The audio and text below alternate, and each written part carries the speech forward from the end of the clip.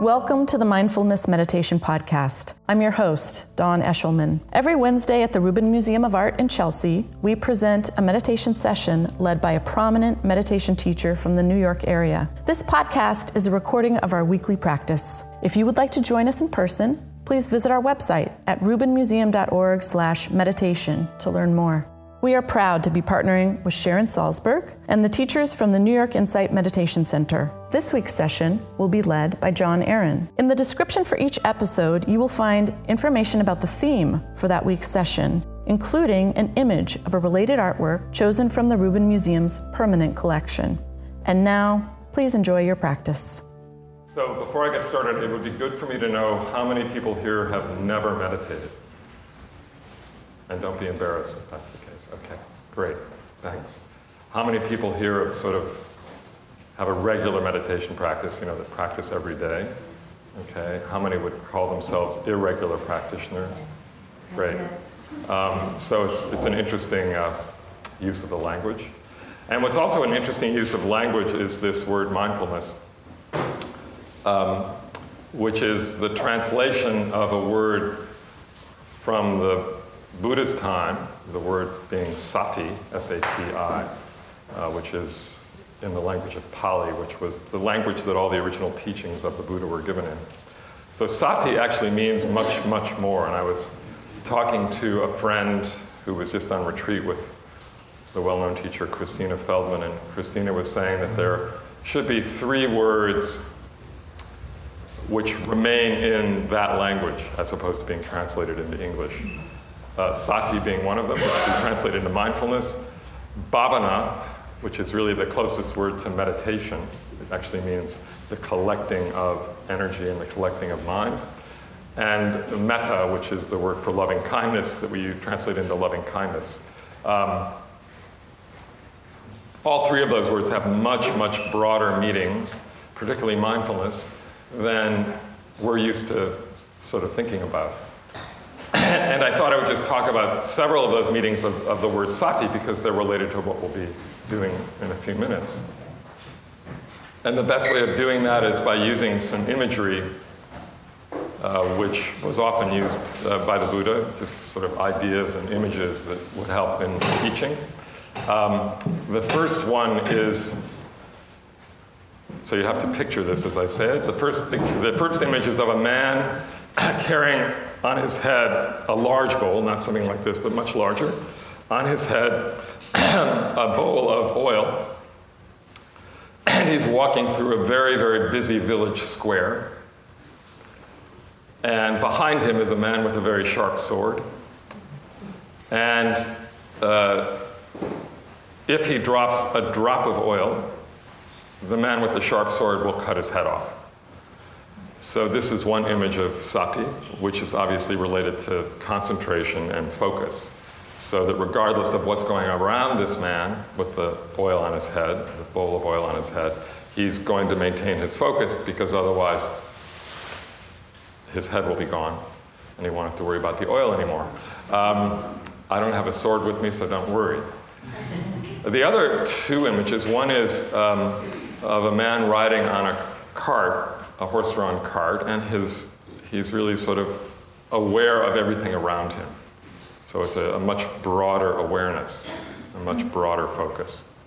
So think of it as a laser light or a floodlight. And the third image is of a man guarding the palace door. And this guard is only letting in people that are appropriate and people that are useful. So we're sort of guarding the mind, and that can refer to any number of things. It can be referring to guarding the sense doors. It can be also referring to not entertaining thoughts which are not skillful. So those are 3 images just to keep in mind, which represent aspects of mindfulness. And there are actually 4 or 5 more. So this definition of mindfulness, which in sort of modern parlance we refer to as present moment awareness without judgment, is actually much broader than that. Now, the other aspect of today that we're focusing on is beginner's mind, which is actually a Zen term, but it's a really great term. And I'll just quote one of the great Zen teachers, Shunra Suzuki, who says, "If your mind is empty, it is always ready for anything. It is open to everything. In the beginner's mind are many possibilities, but in the expert's mind there are few." In the beginner's mind there are many possibilities, but in the expert's mind there are few. So there are a couple of things in that. First off, the empty mind.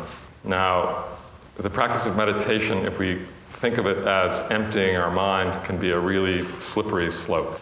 The mind will empty, that is, it will become quiet when we allow it to become quiet. And one of the mistakes or misconceptions that people make when they first come to practice is the idea of stopping their thoughts. Now, I challenge you to stop your thoughts. In fact, I challenge you to tell me what your next thought is going to be, right? You do not know what your next thought is going to be. So if you try to stop your thoughts, you're just going to create more thoughts. On the other hand, once we start to realize that these thoughts are just coming and going, and we don't necessarily have to attend to them, then our relationship to those thoughts changes, and the mind quiets down. And actually, we'll have a feeling of emptiness, or fullness, depending on how you look at it. As we all come to each experience as beginners. If we don't come to an experience as a beginner, then we're actually not experiencing whatever it is fully.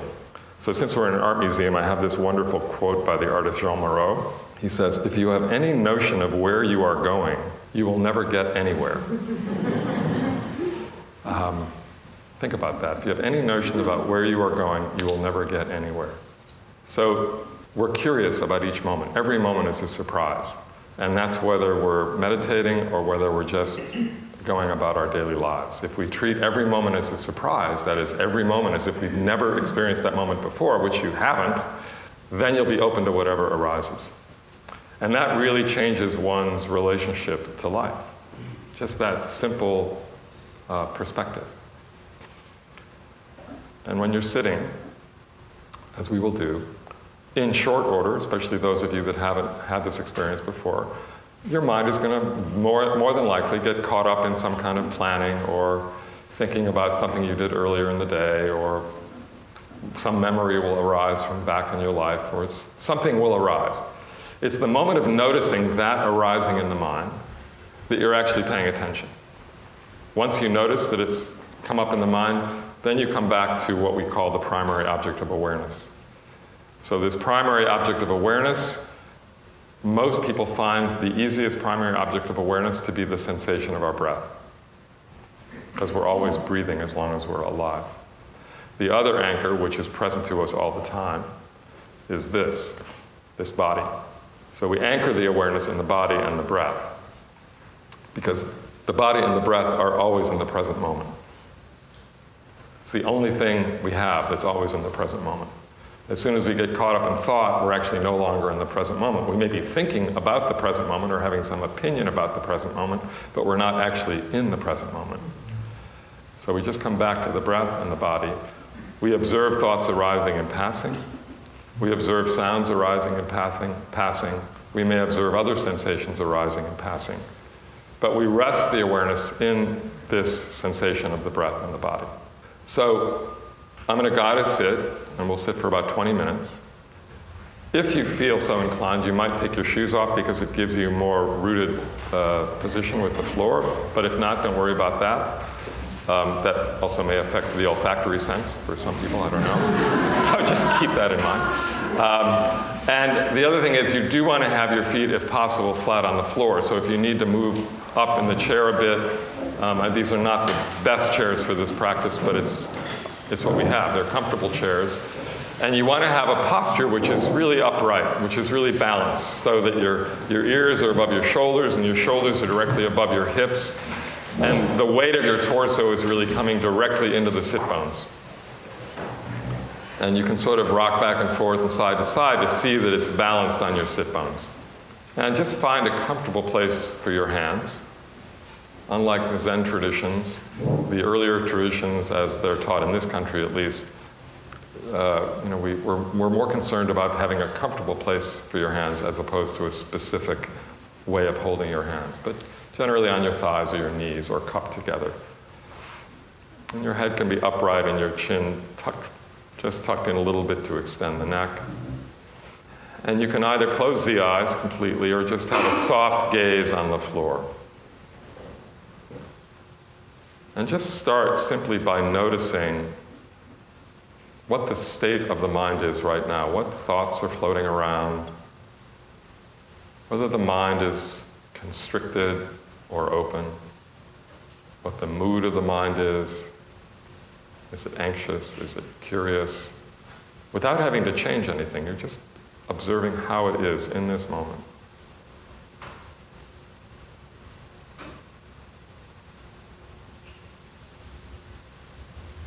There may be thoughts resonating from something I just said, and just be aware of that.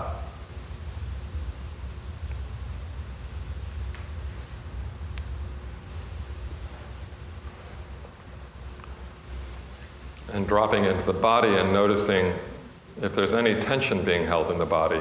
And we often will hold tension in the shoulders, in the lower jaw, around the eyes, in the forehead. Sometimes simply by bringing attention to that, by noticing that we're holding tension, it will release on its own. If not, you may just need to consciously move the jaw a bit, and relax the shoulders.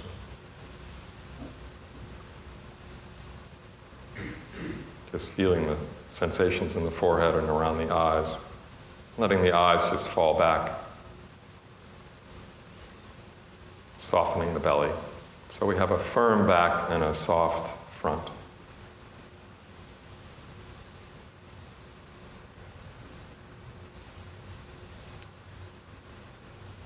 Feeling the support of the floor, the contact with the floor, the contact with the chair.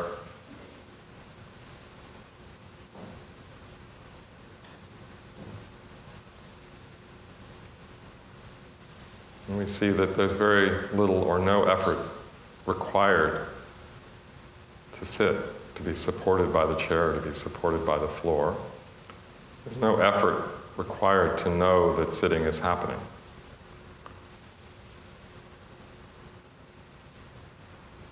We know sensations of pressure and texture and weight.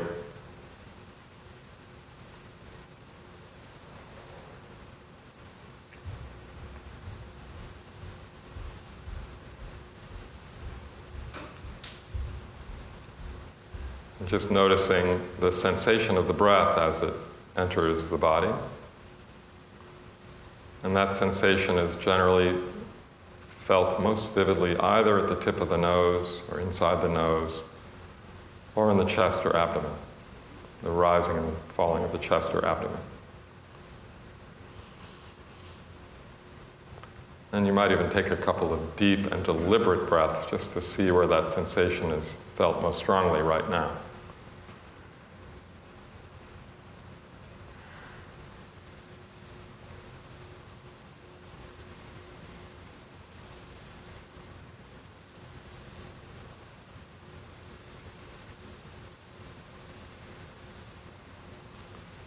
And then allowing the body simply to breathe, just to be breathed, receiving each breath.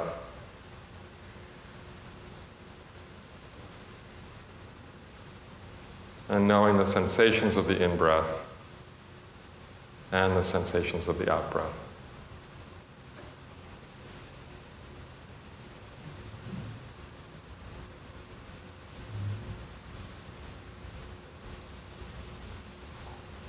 Dropping any expectation about how one is supposed to feel, what the experience is supposed to be, and simply being present with the experience of each in-breath and the experience of each out-breath.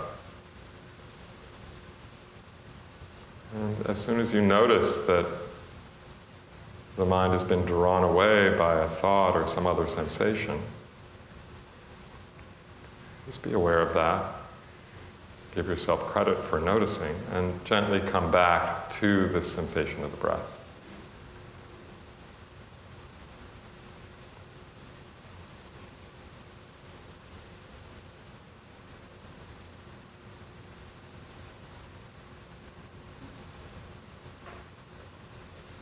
We're really bringing a kindly awareness to the experience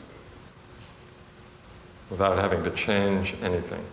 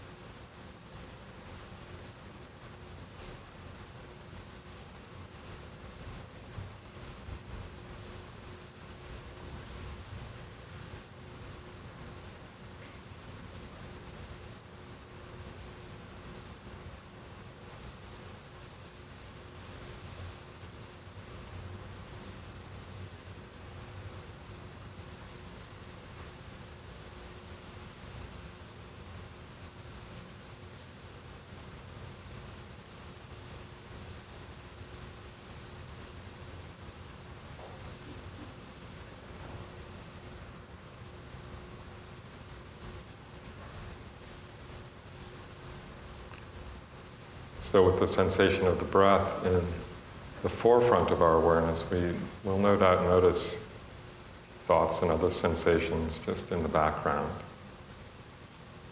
But we rest easily with the sensation of the breath, with the sensation of the body.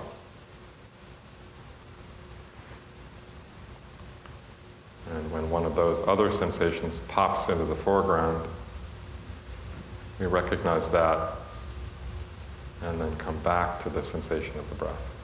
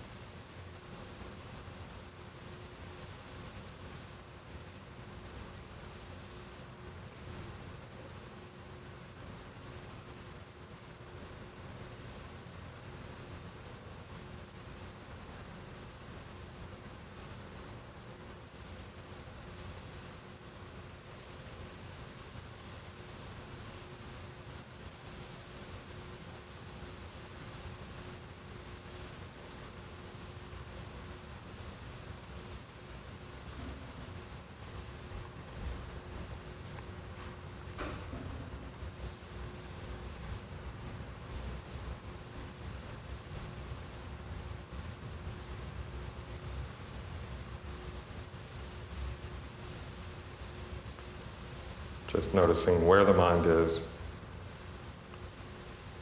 And if it's gone off, which is not unusual, gently coming back to the sensation of the breath, sensations of the body.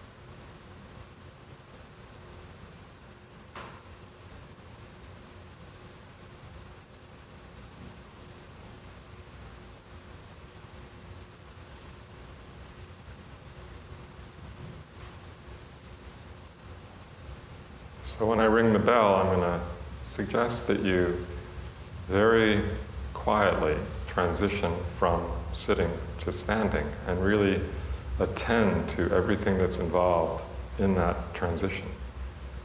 We usually ignore transitions, but mostly our life is nothing but transitions.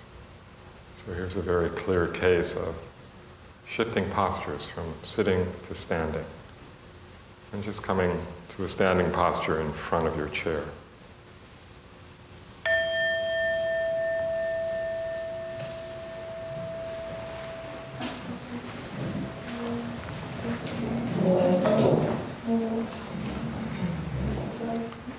And finding a posture where your feet are just hip distance apart, and again, a posture of balance so that your ears are directly above your shoulders, shoulders above your hips. And if you can keep your eyes closed, that's great. If not, just again, gazing at the floor in front of you. And just knowing the body standing. Feeling the full contact of the floor and the weight of the body supported easily by the 2 feet. And just gently scanning up the body from the feet all the way up to the head.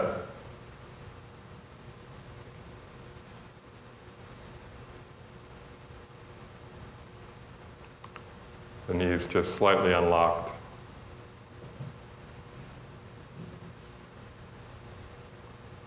And again, being aware of the breath and the standing body.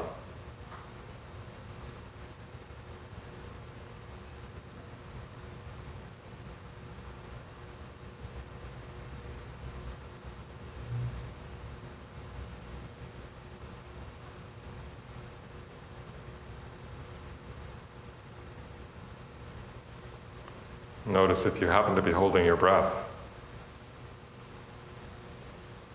And then relaxing into the posture and being fully present with that sensation of the breath.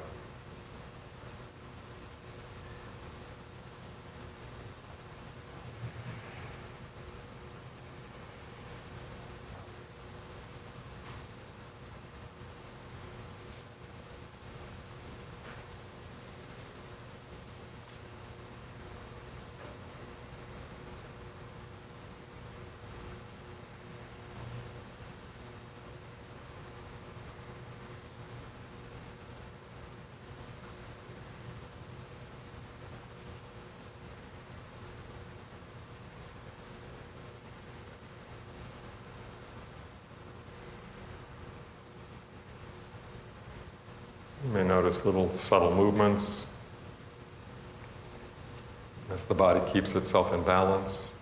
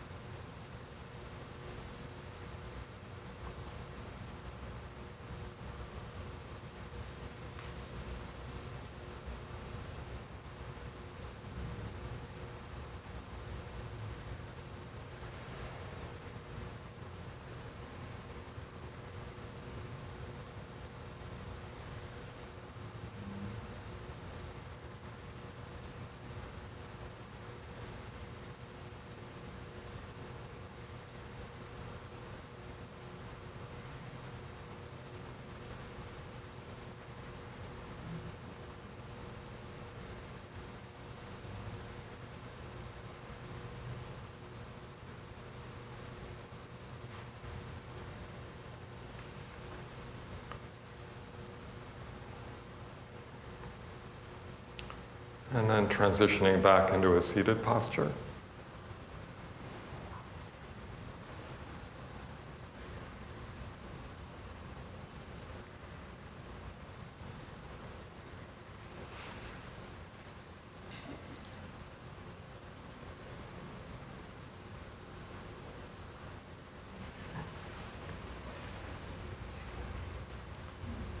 And really giving yourself credit for showing up. It's an act of generosity, it's an act of kindness for yourself.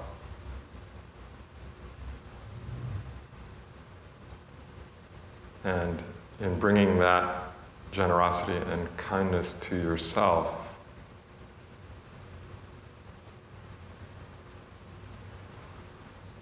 it extends to everybody you have contact with.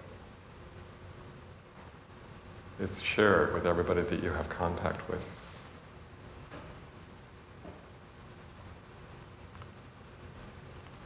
And having gratitude for all the other people in this space right now, which also helps support your practice.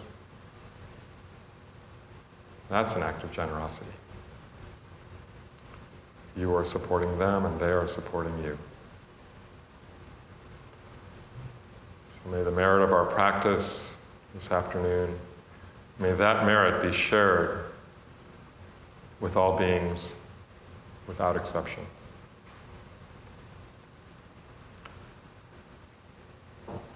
May all beings be free from suffering and the causes of suffering, free from fear and the causes of fear. May all beings be free, and may all beings find peace.